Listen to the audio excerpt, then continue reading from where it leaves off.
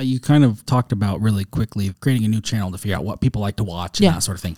That's actually like pretty ninja. That's kind of something that maybe people think about that, but that was one when I heard it, I was like, okay, this could actually be really important, because as I watch YouTube as one of my potential viewers, I'm going to see how my channel starts popping up in their feed.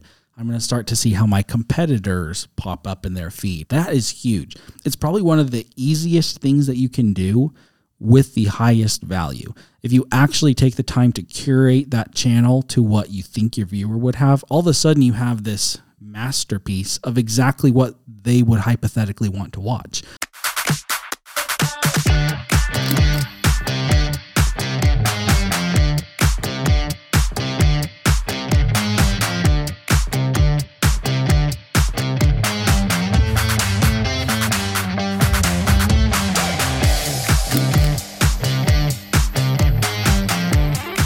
Welcome back to the Creator Files podcast. I'm your host, Julia, and we have Nathan today. And today we're talking about pivoting your YouTube channel.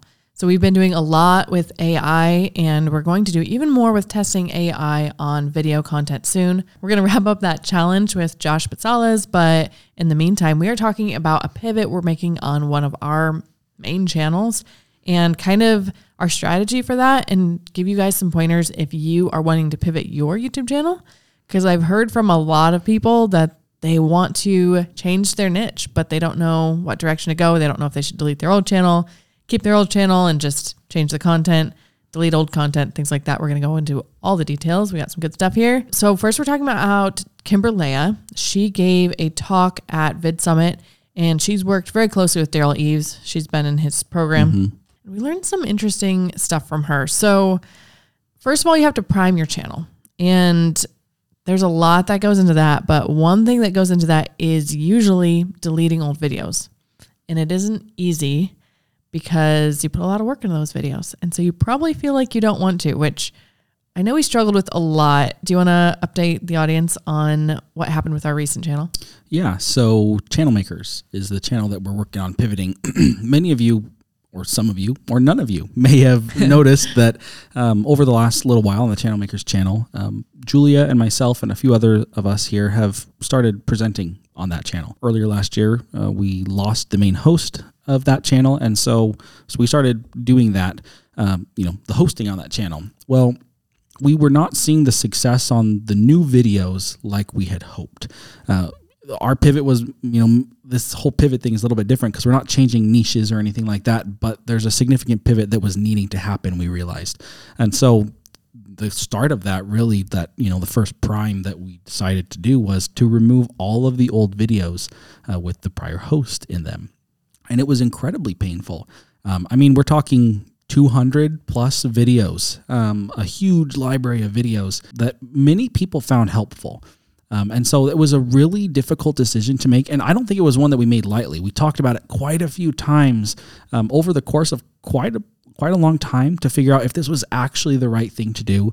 But at the end of the day, Kimberlea's experience and then also some of Derral's advice, we realized that this was probably going to need to happen in order for our newer content or, our new version of the channel to start being successful.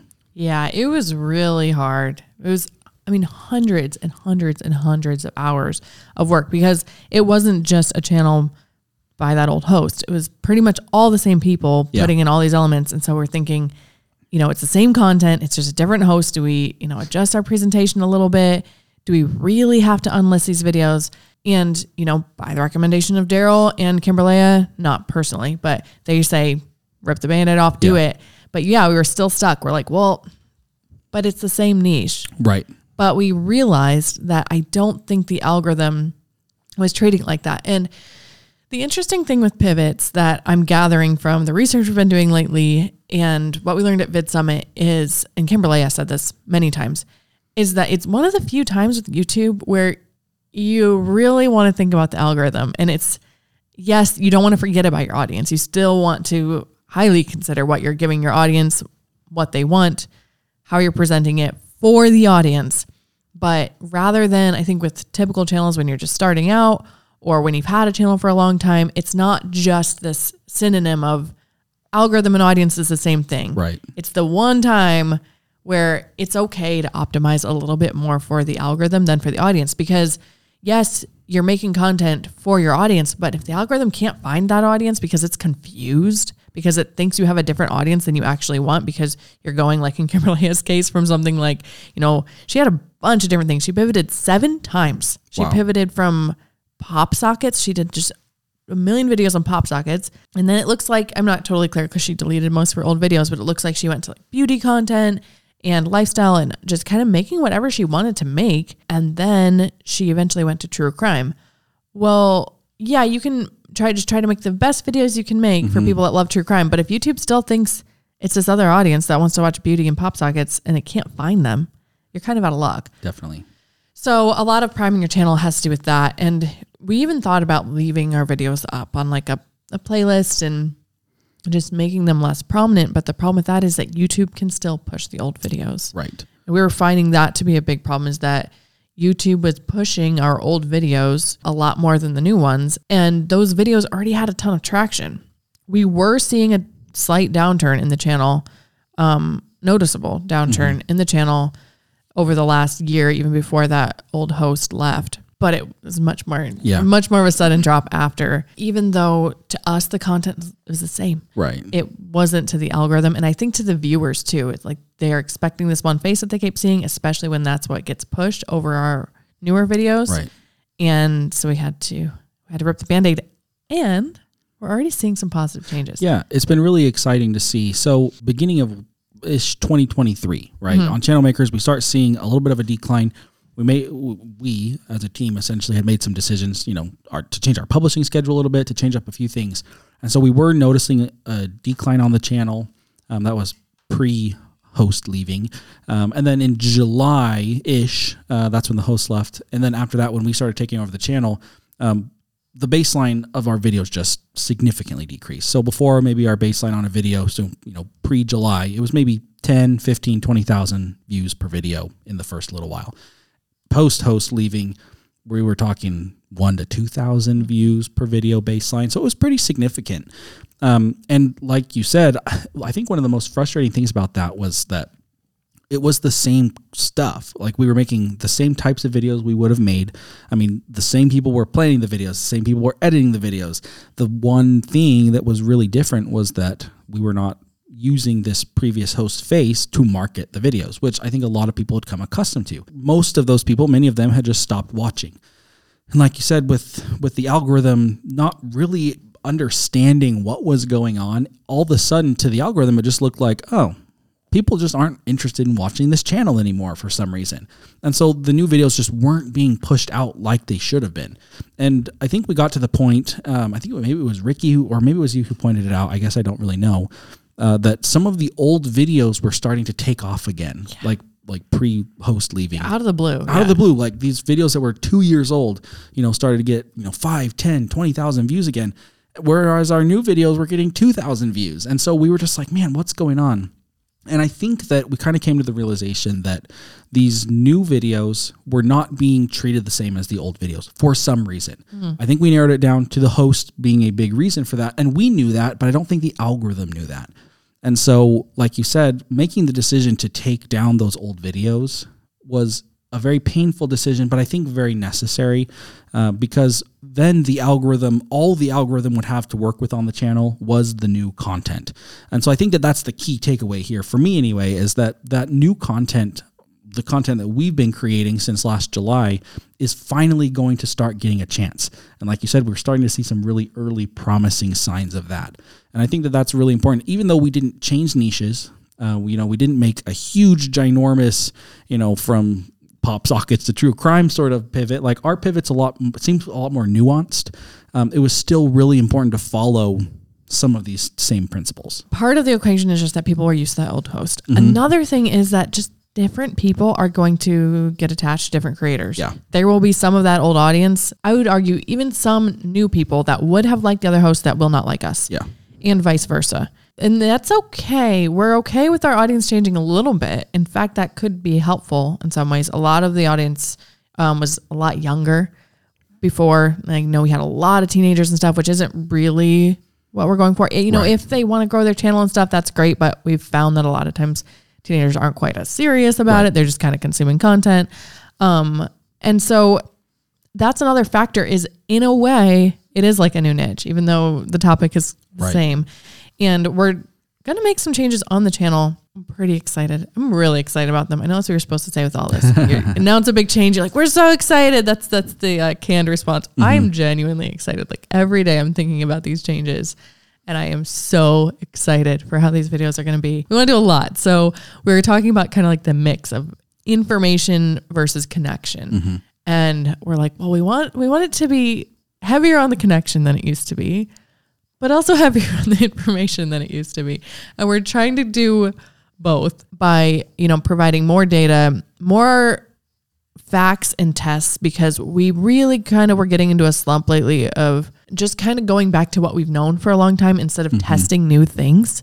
And I really want to start testing new things again. You know, we've done a lot of surveys and stuff with our audience to get data and then analyze that data. And we are going to keep doing that. But we also want to run our own tests and do more like one-on-one tests with specific creators so that we can really see behind the scenes what's happening, not just like this huge spreadsheet of 500 submissions of random people from our community. That's good too. We want to do both. But I think we'll get some different insights if we're really like there for the changes and knowing, okay, you know, what changes made a difference? Because when you're collecting data from other people, they might say, oh, well, since I changed my thumbnails, you know, I've been getting way more views. But we don't know what else they changed. We don't know if their channel's picking up anyways. We'll have more accurate information if we're really behind the scenes. And then we kind of want to up the connection. We want to show more behind the scenes. And I think we want to have just be even more genuine and transparent with the audience. What are your thoughts on that? Yeah, you know, it's tough to say to make a plan to be more genuine. Right. You know, like that's kind of a funny thing to say, but I think it's true that like I feel like most of us here are pretty genuine. I think what the issue is it doesn't always come across on camera. So I think it's more of be more intentional about the connection, because I think being genuine and friendly and, you know, I think the behind the scenes stuff could potentially fit in, and we try and do like, you know, little things here and there, but I think it's just being a little bit more intentional to show those aspects, but without taking away from the information. I think right before we started recording, I think we decided the perfect split was like 90% information, 60% right connection. Like, what is that? 150%. So like, that's what we're doing. Yeah, that's really the idea. It's just like, we want it to be incredibly helpful. You know, we are pretty excited about helping people find success on YouTube. Even when we're just here talking around the office and we see something exciting, oftentimes we'll have to share it with each other just because it's exciting to see people doing stuff that's working. And so I know for me, I'm very excited about that, and I want to continue to help people find that success. But I also think that the connection is super, super important. Yeah. There are a lot of reasons to be on YouTube, but I think one of the biggest reasons is to find people to connect with. You know, a lot of people use YouTube for information or entertainment or whatever, but I think that the connection is really valuable from maybe a business standpoint, but then also just like a connection standpoint. It's okay just to be connected to somebody without any other reason, but I think the connection brings value because that increases trust. It increases, you know, just the value that the audience feels like you have. And those are all things that should improve the business side of the YouTube channel. And I think it supports them in the journey as well, because in the past, especially recently, we've been doing, it almost feels like a classroom on the videos. It's just very much like, here's the information we know, and here's what we're teaching you today. Right. And I mean, I'm thinking of one of my favorite channels, Film Booth, and Ed does them both. Like, he gives you something very valuable in every video, but it's a ride. Like, he takes you on such a journey, the way he presents it, and his is really high production, maybe even more cinematic and story than we're going to go. I expect, you know, who knows, but I really like the way he does it. And I like the way he shows often how he came to the conclusions he came to, and he'll kind of show it in a story format. And I think that in a way supports the creators better, because then they feel like you understand them, and they not only feel understood, but they can see that it's not always a super linear path. Just make videos and make them good and make them better, and then you'll succeed. They can see all the twists and turns and low points and changes. And then when they run into those themselves, they understand that it's normal. Right. And I think it gives them more grit. We did some street interviews yesterday, and we talked to a woman who said that she said she hasn't watched YouTube in a while, but she used to watch it a lot. And we asked what it was about the creator she watched. And she said that they were kind of around her age and going through a lot of the same stuff she went through. So she feels like she's not alone. Right. Building a YouTube channel is very hard. And I want our audience to feel like kind of that we're right there with them. Even though we've had success and we know the process pretty well, I want them to feel that connection. I really like that. I think, like you said, working with other people who are actually going through it right now. I think also going through it ourselves. I know that you have a channel, I have a channel that we're like actively working on trying to improve, semi-actively a lot of times. Sometimes it gets pushed to the back because of all the other channels we're working on. But when I think of me working on my channel by myself with my own equipment in my spare bedroom, it's lonely. And like, even when we talk about it here amongst ourselves, it feels better. It's just like, I got a little bit of support. Even if it wasn't anything like tangible, it was just like, oh, how's your channel doing today? Or, like little things like that. Yeah. That makes a huge difference compared to like, you feel like you're just being lectured, the difference between maybe a one-on-one tutor and like a college professor teaching a course with 500 students in it. Like, it's just a very different feeling. So I think you're right. I think that there's a lot of extra value there. The other thing that I thought about while you were talking was that, in part, the bringing value, doing the extra case studies, doing the work with the small creators, that sort of thing. That's what got this channel successful in the first place. It was doing the research. It was, gathering data. It was testing things, before there was even ever connection on this channel. That is what got this channel to be successful. And then it got to the point where I think the tide turned a little bit and the channel maybe maintained itself just because there was some amount of connection built with the host. But I think that was probably a disservice to the channel, because the thing that got new people to join in the beginning was all the research and the case studies and the data. Yeah. And as we strayed a little bit away from that, I honestly think that that's part of the reason why we were seeing a struggle on the channel, because we weren't, I guess, staying true to the things that grew it in the first place. Right. So if you're watching or listening to this and you are thinking about making a pivot, I want to give you some pointers. Yes. There is a free video. I will link it in the show notes. It's a YouTube live between Daryl Eves and Kimberlea. Now, Kimberlea spoke at VidSummit. So if you went to VidSummit or if you want to purchase the replays, definitely go watch that talk if you're doing a pivot. It's very helpful. However, this live on YouTube covers a lot of the same stuff. Not all of it. It's a little bit less how to step by step, but it's still like, if you're paying attention, I think you'll get most of what you would get from the VidSummit talk. So definitely check that out. Some of the things are, Daryl talks about priming your channel for a pivot, and there's a lot of elements of this. One thing to do is just change banners and your logo, your description, the about on the channel, everything you can for the marketing of the channel. Change it and make it very clear what the new channel is about. And I can almost guarantee you're going to see a drop in subscribers initially. Like, we did. Yeah. I guess. Yeah. We are. Yeah, it's true. Like, when people see that things are changing, there will be people who will say, you know what? The change isn't for me. A lot of times we might take it more personally than that. Mm-hmm. But I think for most people, it's probably not more personal than that. Right. Yeah. I would watch beauty stuff, but I don't want to watch true crime. Right. It depresses me. Right. And it's not about the creator. I might love the creator and not have anything against the creator, or have anything against the creator doing true crime, but I don't want to watch it. Right. And that's going to happen if you make a pivot too initially. And the trick, I think the overarching trick here is just to stick with it. Figure out what you are and what you're becoming, and make those changes as clear as possible to the algorithm and to your audience, and stick with it for long enough. 3 months seems to be like the common, like bare minimum. Yeah. Yeah.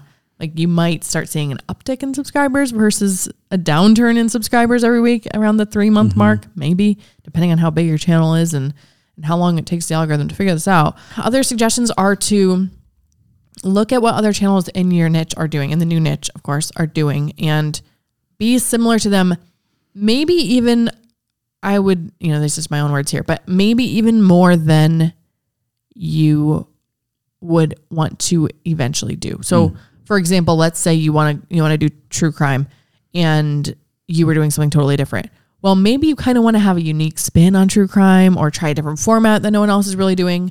You could do that, but I would not start there. Make it as easy as possible on the algorithm at the beginning, and then maybe slowly be a little more unique. But if you can just kind of be a cookie cutter version of these other channels at first, just so the algorithm can figure out your audience, you can be a little bit more unique later. I don't know. You don't want to go so far that you have to do another pivot there, but just don't worry too much about being unique at this stage. Just try to emulate the other channels that are like you, so that the algorithm says, oh, your people like true crime, and we know where to find true crime people. The algorithms are really smart. I think that's a good point, and I just wanted to kind of go down just a little bit more on that. I think the reason why I think that works really well, and you just touched on it there at the end. If you watch our new algorithm video on Channel Makers, we talk about this, where essentially, the algorithm is testing your video with different, we'll call them clumps of people. Clumps is not, it's one of those words where, it's kind of like, clumps. Okay. Clumps of people that are audiences, right? And so if you go and you do something incredibly unique, it could be that a lot of people really like it. The problem is the algorithm, most likely, if it's too unique, they don't have anything to match it against. And that's exactly what you said there, which I think is really important. So it's not that you have to just go and copy somebody.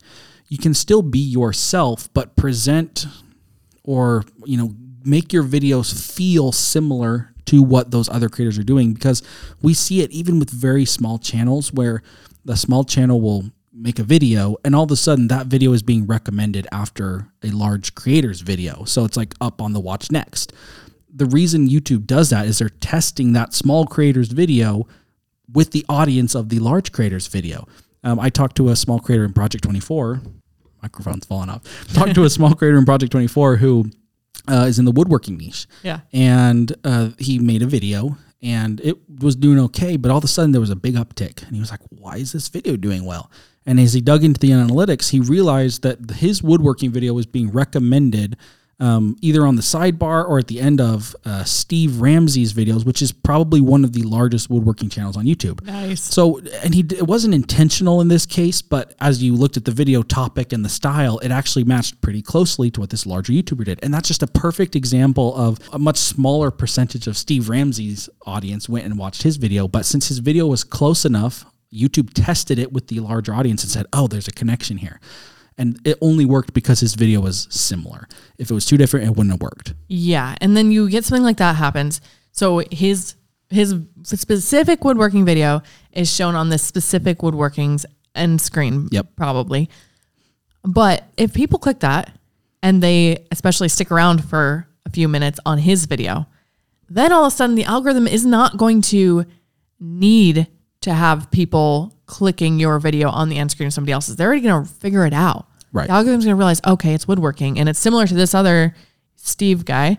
And we're going to, show it to other people that watch that channel. And then even if people maybe haven't watched Steve's channel in a few days and they're not currently watching his channel, they might just have it pop up on the home screen for those people because it's going to figure it out. It's trying constantly to figure out what people like and what they're currently interested in. I feel like a good example might be a sitcom. Like for every sitcom, you're going to have different characters and slightly different settings. One might be in New York and one's in San Francisco, whatever, and slightly different locations, but the structure is very similar. The format's very similar.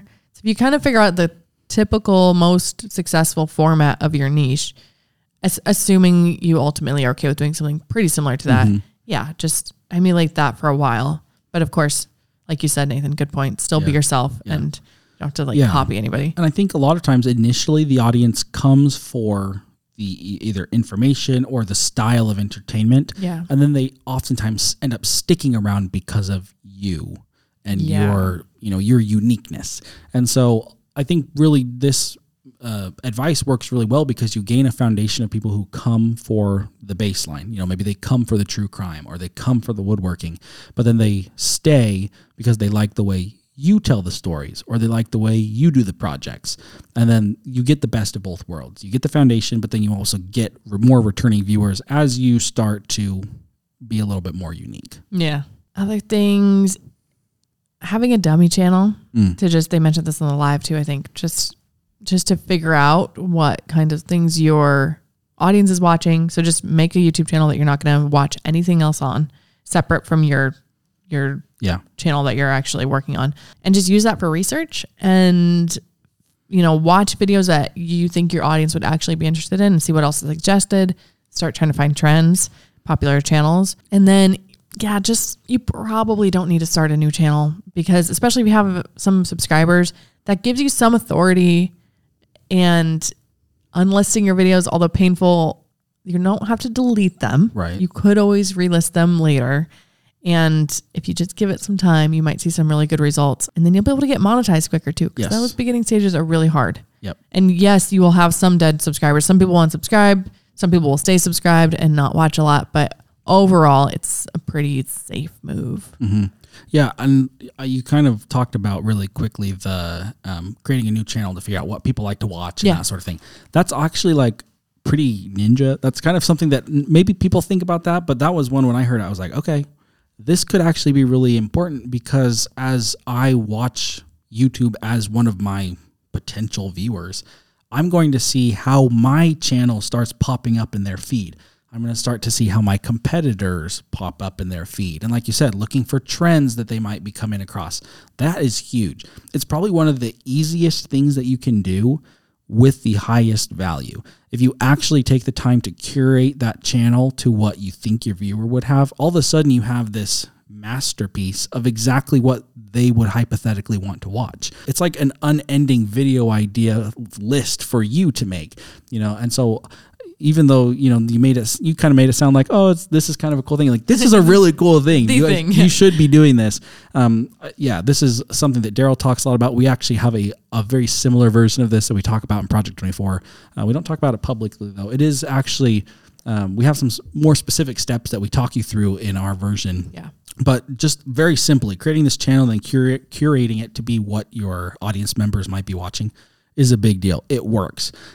Lots of Project 24 members have mentioned to me that there's a lot of success that comes from that. So if you are doing a pivot, even if you're not, honestly, this is something that you should be doing because you can just see what your audience is getting. It's just a look through their eyes at your channel. Yeah. And always be thinking, even when you're pivoting and catering a little more to the audience algorithm than usual, still be thinking about what the audience wants and what's going to make them click and what's going to make them stay. Yeah. Awesome. I'm glad you emphasized that. I did really brush over that. I'm so used to it. Awesome.